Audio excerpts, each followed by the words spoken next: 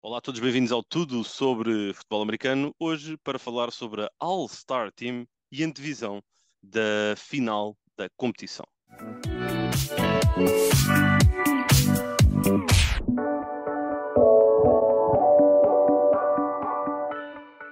Olá a todos, bem-vindos a mais um episódio do Tudo sobre Futebol Americano.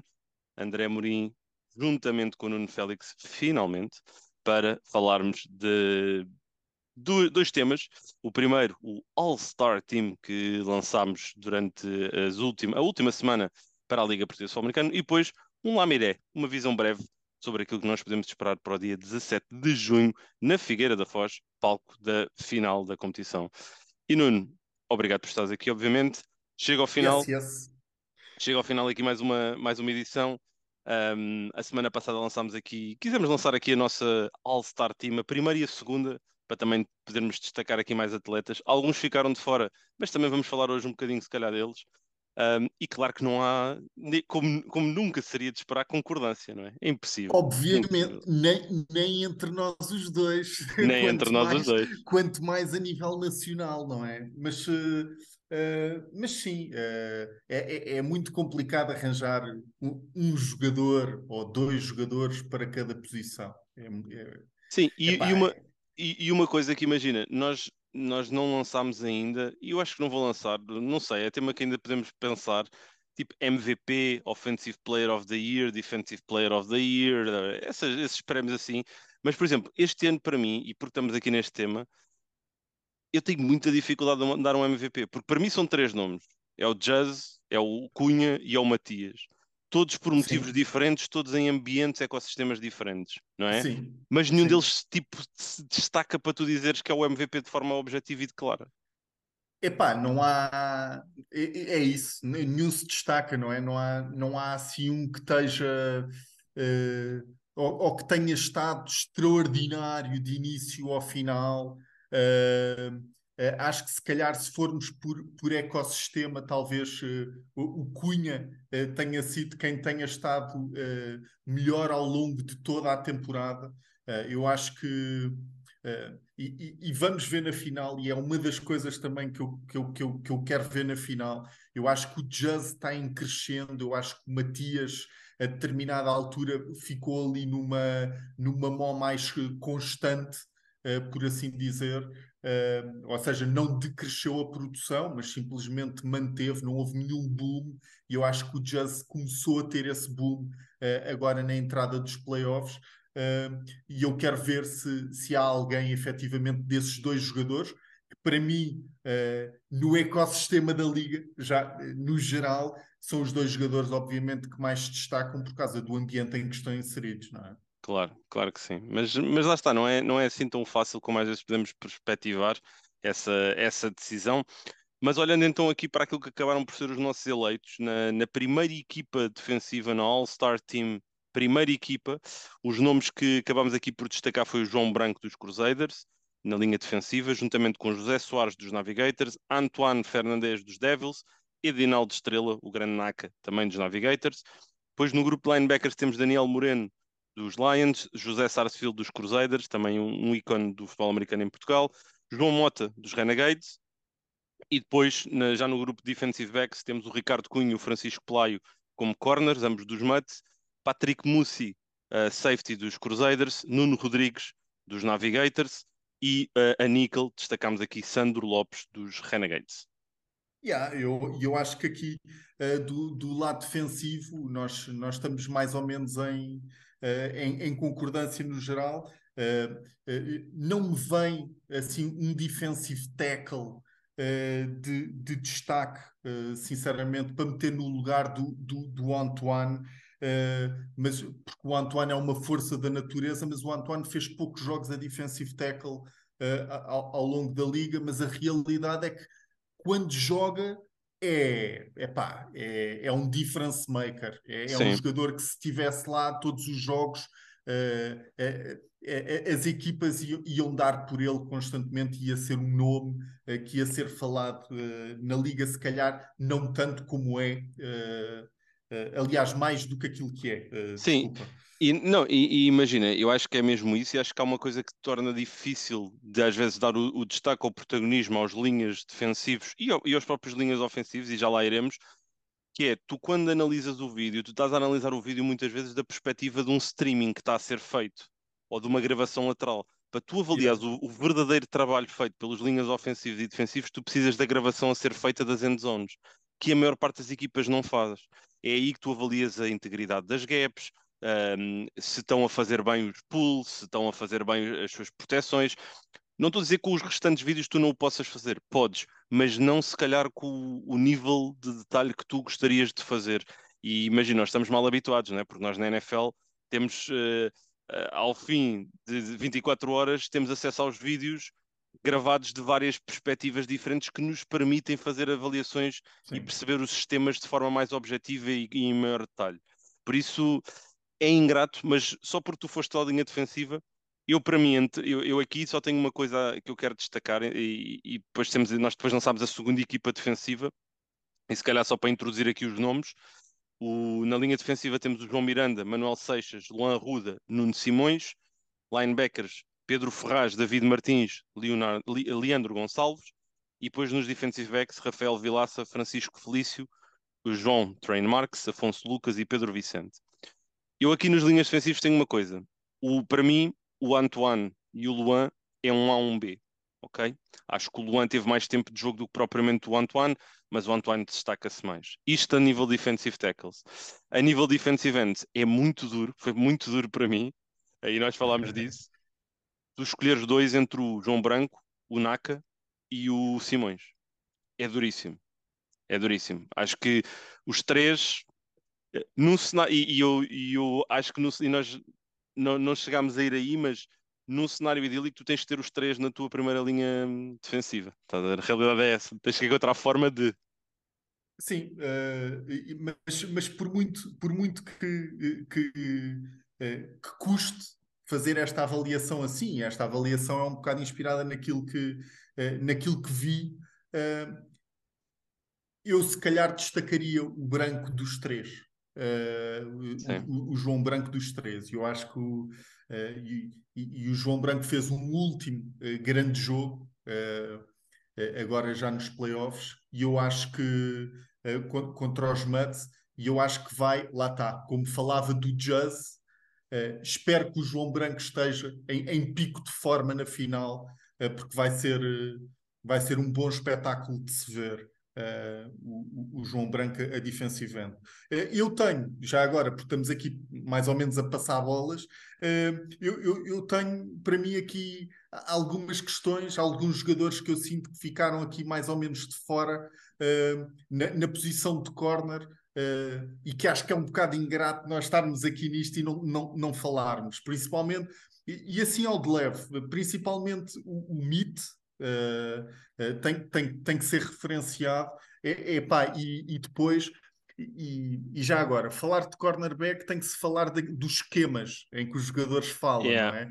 Yeah. Em que os jogadores são bons e em que estão inseridos, mas é o Domingos, não é? É o Domingos, aquele grande, não é? Comprido, dos Dos Renegades. Renegades. Yeah. Acho que é o 22, Yeah. se não me engano, é o número 22. Yeah. Homem para homem, homem para homem, epá, Sim, acho que gostamos tem que muito. ser tem que ser referenciado, estás a ver? Tem que Sim, ser referenciado. acho que quer tu, quer eu, gostamos muito daquilo que vimos em vídeo do Domingos. Acho que é inconsistente ainda em alguns momentos, mas em press, eu não vi nenhum corner a ser tão físico em press como o Domingos dos Renegades.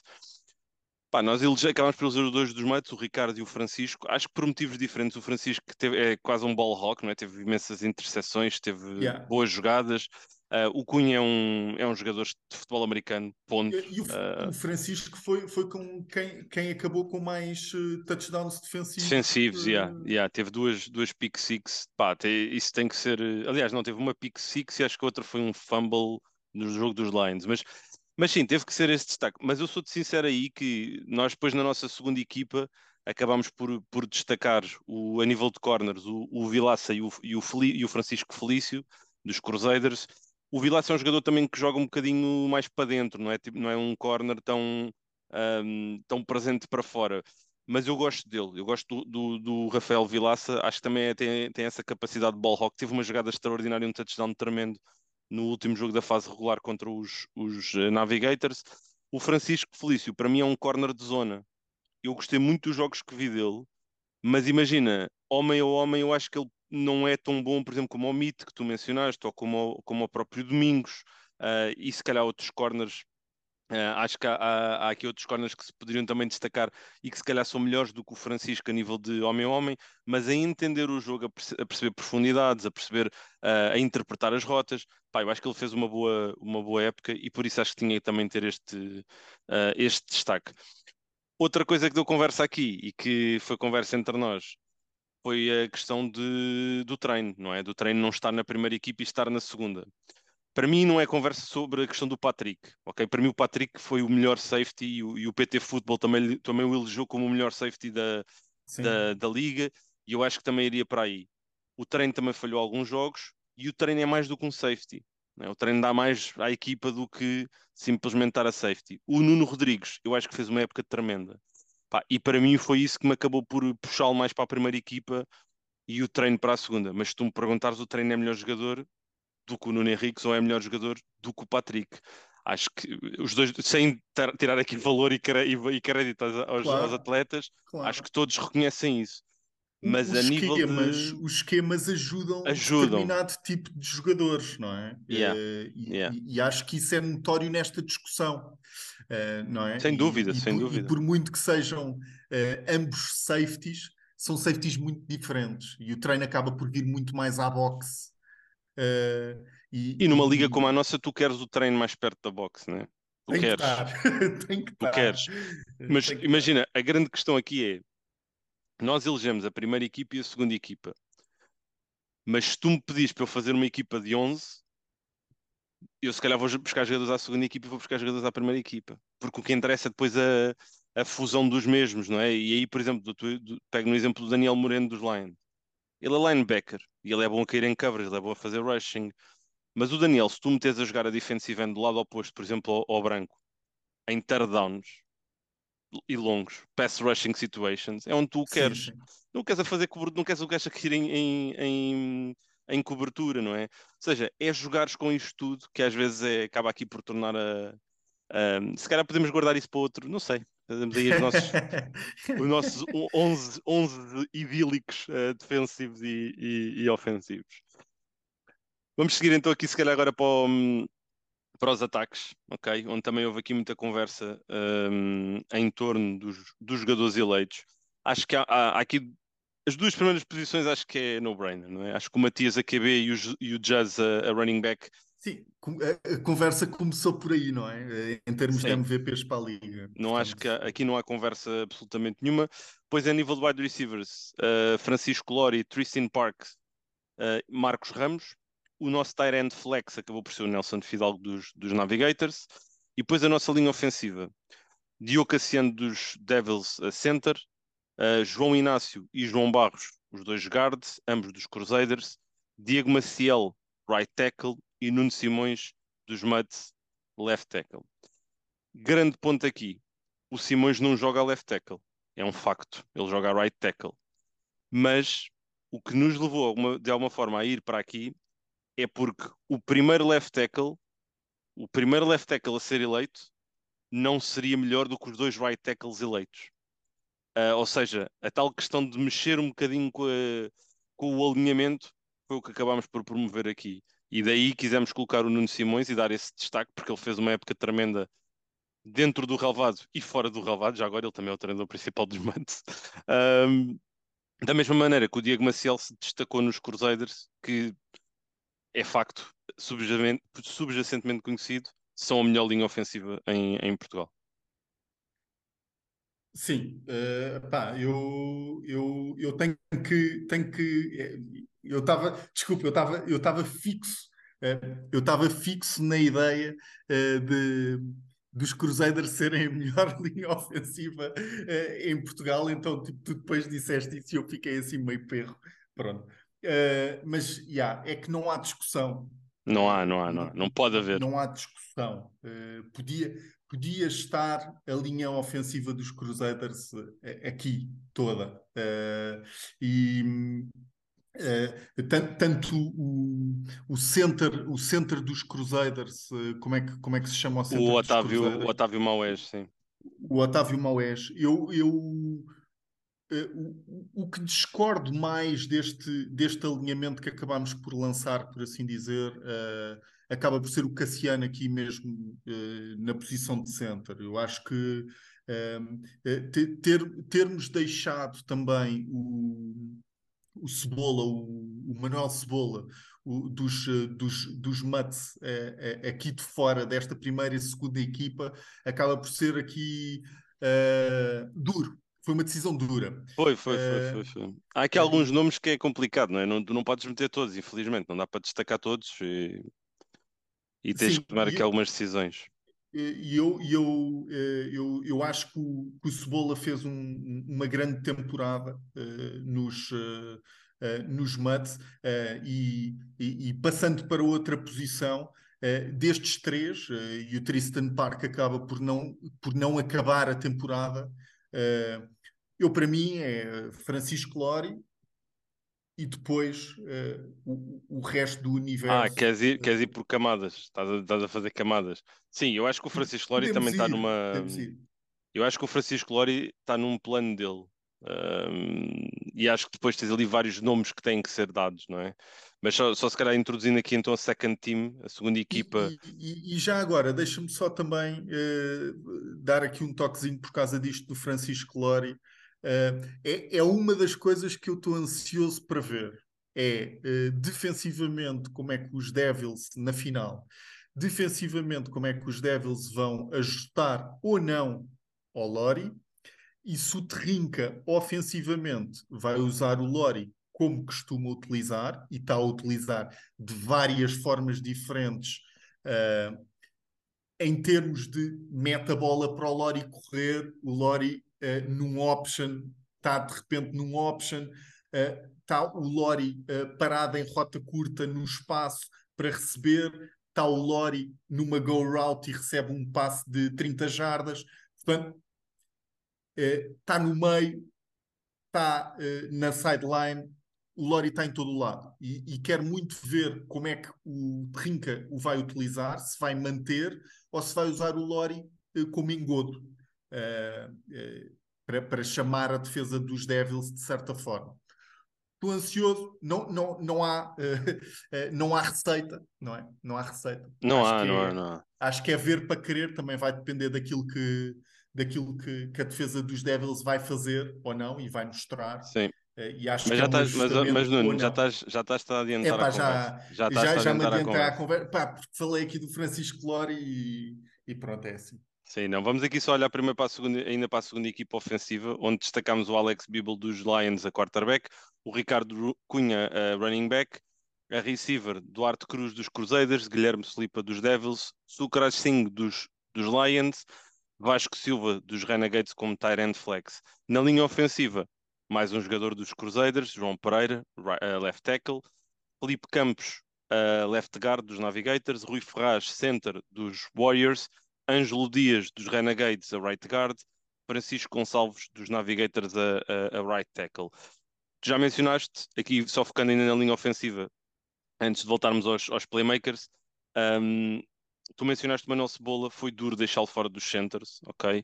E novamente, os centers não são uma posição em que tu vais só avaliar se eles mandam o snap baixo ou o snap alto, se eles vão fazer os bloqueios e se vão à segunda linha. Tens que ler tudo. Como é que é a comunicação deles, como é que eles se aguentam em determinados momentos do jogo determinantes para a execução ofensiva. O center é o cérebro daquela unidade. Por isso foi duro deixar o Manuel Cebola de fora. O Otávio Maués também podia estar, e teve na conversa. Um, a Sim. Gardes, eu acho que não tinha aqui Ah, ninguém, sinceramente, que destacaria, além dos quatro ah, que. Tu eu, tens aqui eu, alguém? eu, sim, acho que há sempre nomes para dar, não é? Acho que há sempre nomes para dar. Eu acho que estes foram os nomes que se destacaram, mas acho que daria dois nomes, daria o Gonçalo Dias, mais porque Dos também Devils, não é? sei, Dos Devils. sim, dos Devils, porque sei que entrega e a diferença que faz ter o Gonçalo Dias em campo ou não para a estrutura, para o próprio game plan dos Devils. E por falar no Gonçalo Dias, também se pode falar no Antoine, que às vezes joga a guard, mas lá Sim. está. Guard, tackle, tudo. É como, olha, é É, como o Lori, é um PPTO. Pau para toda a obra. sim, É um bocadinho o que podem fazer. e falámos disto também relativamente ao João Inácio, não é? Que também joga na linha A mesma ofensiva e na coisa. linha defensiva. É um jogador de futebol americano que tu, por acaso, tens a sorte de ter na tua equipa, e podes inserir onde mais precisas de acordo com o jogo. E é uma sorte, por assim dizer, ter um jogador destes, um jogador tão versátil. E o Sori, Sori, Sorry, dos, sim, dos, sorry. dos Sorry sorry, seems to sorry. be. Não, mas Sim, é dos não, Lions. mas o sorry dos Lions, sim. Yeah, mas acho que eu vi um destaque num dos nossos posts à não seleção do Sorry. Pá, e eu vou ser sincero, eu vejo o talento do Sorry, e quando digo vejo o talento, é vejo o tamanho, vejo a força, a entrega, o trabalho que ele faz, mas acho que ainda é muito cru. Tal como a maioria, a 100% da linha ofensiva, por exemplo, dos Lions. Acho que não estamos a falar do mesmo nível de execução e do mesmo nível de capacidade de fazer as coisas acontecer, de interpretar o jogo. Com mais um ano em cima, acho que a conversa pode ser outra. Com mais um ano de trabalho e de evolução, acho que o tema, o resultado vai ser outro, mas acho que ainda não estamos aí, estás a ver? Acho que ainda não estamos aí. Yeah, e só para dizer que houve aqui, porque não podia deixar passar isto e passar para outro tema, André Amorim, o grande tema que me fez suar do bigode, não é? Que é o Alex Bibel aqui Aí, na pois é, segunda pois é. equipa. Então vá, Na- chuta lá a tua visão, vá. Partilha aqui connosco. Epá, a minha visão é simples. A minha visão é claramente entre o Alex Bibel e o Francisco Pereira. E já agora, eu não acho que sejam nem o segundo nem o terceiro quarterback com mais talento na liga. Eu acho que o Bernardo Solipa dos Devils tem melhor qualidade, só que o Bernardo Solipa enterrou várias vezes os Devils esta temporada. Esperemos que não o faça na final, já lá iremos.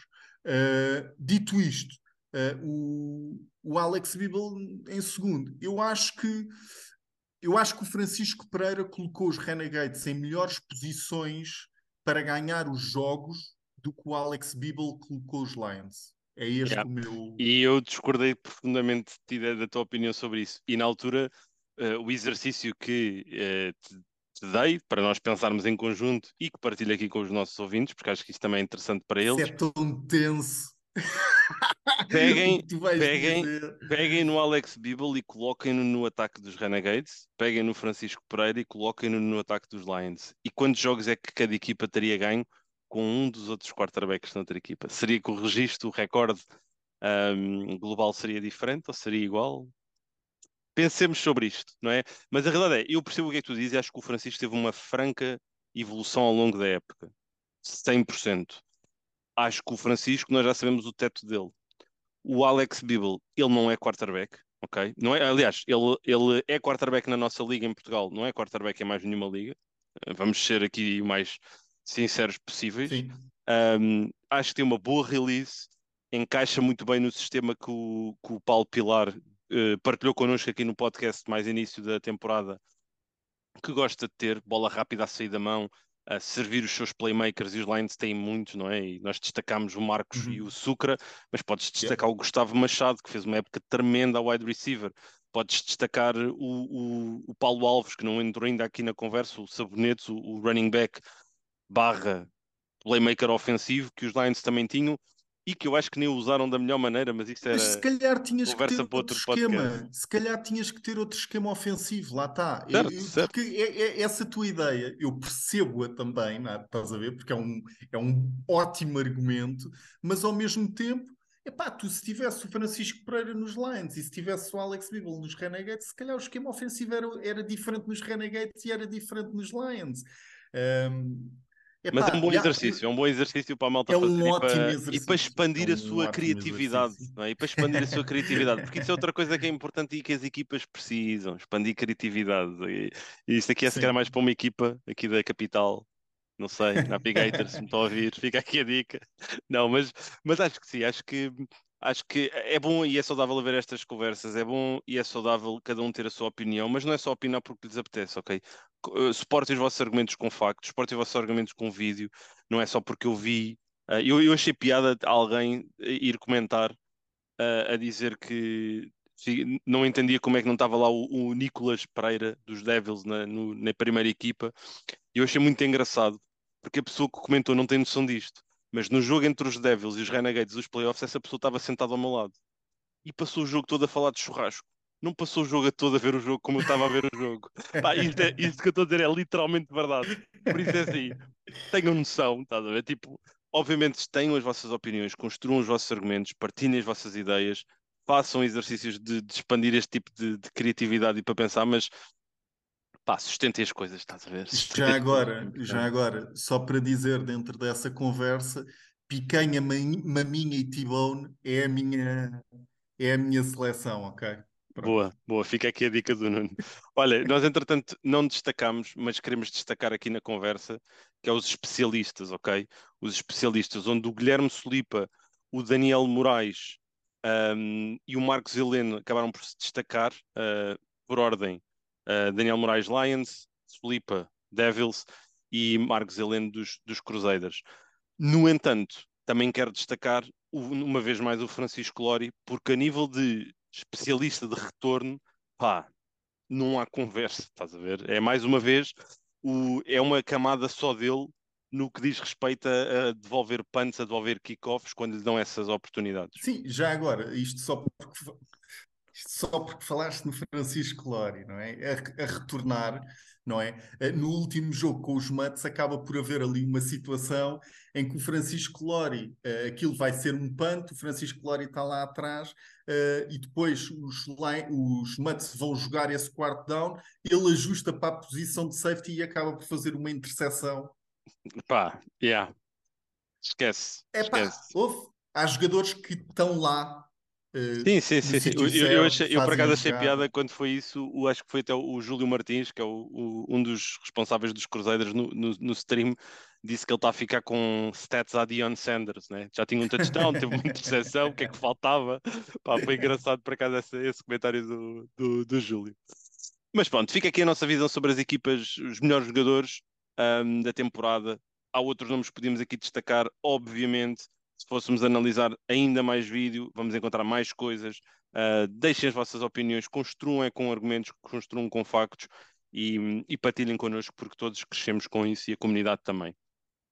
Agora, Nuno, olhar de forma breve para o jogo, nós ao longo desta semana vamos deixar várias análises, várias conversa com vários intervenientes do grande jogo, mas o que é que tu esperas? O que é que tu esperas desta partida entre Crusaders e Devils? 18º jogo na história entre as duas equipas. Os Devils têm 6 vitórias, os Crusaders 11, e os Crusaders venceram os últimos 5 jogos que tiveram contra os Devils, sendo que os Crusaders não perdem há 18 jogos consecutivos e a última derrota que tiveram foi contra os Devils nos playoffs da LPFA 10, onde perderam 13-12 e acabaram depois nesse ano por ver os Devils sagrarem-se campeões diante dos Porto Mets na altura. Yeah, eu acho que o jogo tem que correr melhor aos Devils do que aos Crusaders. Ou seja, eu acho que os Crusaders são uma equipa que estão melhor do que os Devils, estão mais serenos também, estão mais calmos e tranquilos, mais bem implementados, digamos assim. E eu acho que os Crusaders são favoritos a entrar nesta final. Acho que, sinceramente, do lado dos Devils, há bocado falava disto, Eu acho que passa muito, uma possível vitória dos Devils passa muito por não haver erros por parte do Bernardo Slipa. Uh, e isto é muito complicado. O Bernardo Slipa é quarterback, coordenador ofensivo, treinador principal. Não sei se é ele que faz a gestão das redes sociais ou não. Não, estou a brincar, mas das special teams ou não também, que às vezes acaba por calhar na rifa do treinador principal. E eu acho que vai ter que ser um jogo muito bom do Slipa para os Devils ficarem, terem hipótese de sair vencedores. Sim, há bocado quando tu disseste a questão de não metermos, por exemplo, o Solipa na conversa dos quarterbacks do ano, ou o próprio Tiago Ranhada, tu não falaste dele, mas é um quarterback que se estivesse saudável ia fazer moça ali na first team, second team, nas conversas com o Matias, o Bíbal ou o Francisco Pereira. Mas o Bernardo, para mim, sofre desse síndrome, que é ele tem que executar, tem que pensar o jogo, tem que gerir emoções, as dele e as da equipa, pá, e isso é duríssimo. Se tu me perguntares, e eu estou a olhar para a final do ano passado, que nós fomos os dois ao Oleiros assistir, enquanto espectadores apenas, um, tu olhavas para as duas equipas e a grande diferença, a principal diferença que tu vês entre uma equipa e a outra é a estrutura, é a organização, é os processos Yeah. que os cruzeiros têm implementados, não é? Que faz com que a equipa esteja, era um bocado aquilo que eu estava a dizer, mais serena, mais tranquila, ou seja, Sem porque há dúvida, mais calma, não é? sem dúvida, sem Ah, dúvida. E os Crusaders têm isso e os Devils não têm. Envolvidos um ano, as duas equipas encontram-se novamente numa final. Já agora, dado histórico, é apenas a segunda vez na história que temos uma final a repetir-se. A última vez que isto aconteceu foi entre a primeira e a segunda, com Navigators e Lumberjacks na altura. Se tu me perguntares se os Devils são melhor equipa do que eram há um ano atrás, eu digo que são uma equipa muito idêntica. Ok? Acho que são mesmo muito idênticos àquilo que eram um ano atrás. Se tu me perguntares a mesma coisa dos Crusaders, eu acho que os Crusaders estão uns furinhos abaixo daquilo que eram há um ano atrás nessa final. No entanto, continuo a achar que os Crusaders têm vantagem por causa dos processos, por causa da estrutura, por causa do ritmo, da fluidez, por também terem alguns jogadores que estão em claro crescendo de, de forma. Aquilo que eu acho que os Devils têm que fazer para esta final é o que tu disseste, é não errar, é não e é assumirem o jogo, mas assumirem o jogo e terem uma capacidade de resiliência e de empatia e comunicação entre eles, como não tiveram até agora, ou não o tiveram de forma consistente ao longo de 4 quartos. E acho que isso é o grande ingrediente para os Devils conseguirem ganhar o jogo. No entanto, vão precisar que os Crusaders cometam erros. Vão tu precisar que os Crusaders achas, cometam erros. vamos meter assim, vamos dividir em quatro fases do jogo, não é quatro fases do jogo, está-me aqui a faltar o termo, mas se metermos os dois ataques e as duas defesas, no mesmo bolo, quem é que é epá, está-me a faltar aqui a palavra, mas o grupo O melhor para grupo ti tem, posicional não, que tem que estar melhor na final. Ou seja, é o ataque dos tá, Devils. É o ataque dos Devils. yeah, é, não é? É. Porque, E imagina, e eu sei que houve muita conversa do ataque dos Devils ser jazz-cêntrico, se quisermos assim chamar. Acabei de inventar esta palavra. Eu não acho que sim, seja jazz-cêntrico. Não precisa de ser, ok? Não precisa de ser. Acho que pode ser um ataque que chama ao jogo o Guilherme Solipa, chama ao jogo o Bruno Cardoso, utiliza o Bernardo. Uh, Tenha que perceber a fluidez da partida, que é algo que eu nunca senti que realmente conseguissem fazê-lo. Um, no jogo contra os Crusaders da fase regular, que ficou 21-13, os Devils estiveram no jogo. Os Devils estiveram no jogo praticamente o jogo inteiro. Mas estiveram no jogo porque os Crusaders cometeram alguns erros, que eu não sei se os vão voltar a cometer. E quando eles cometeram esses erros, os Devils não souberam aproveitar.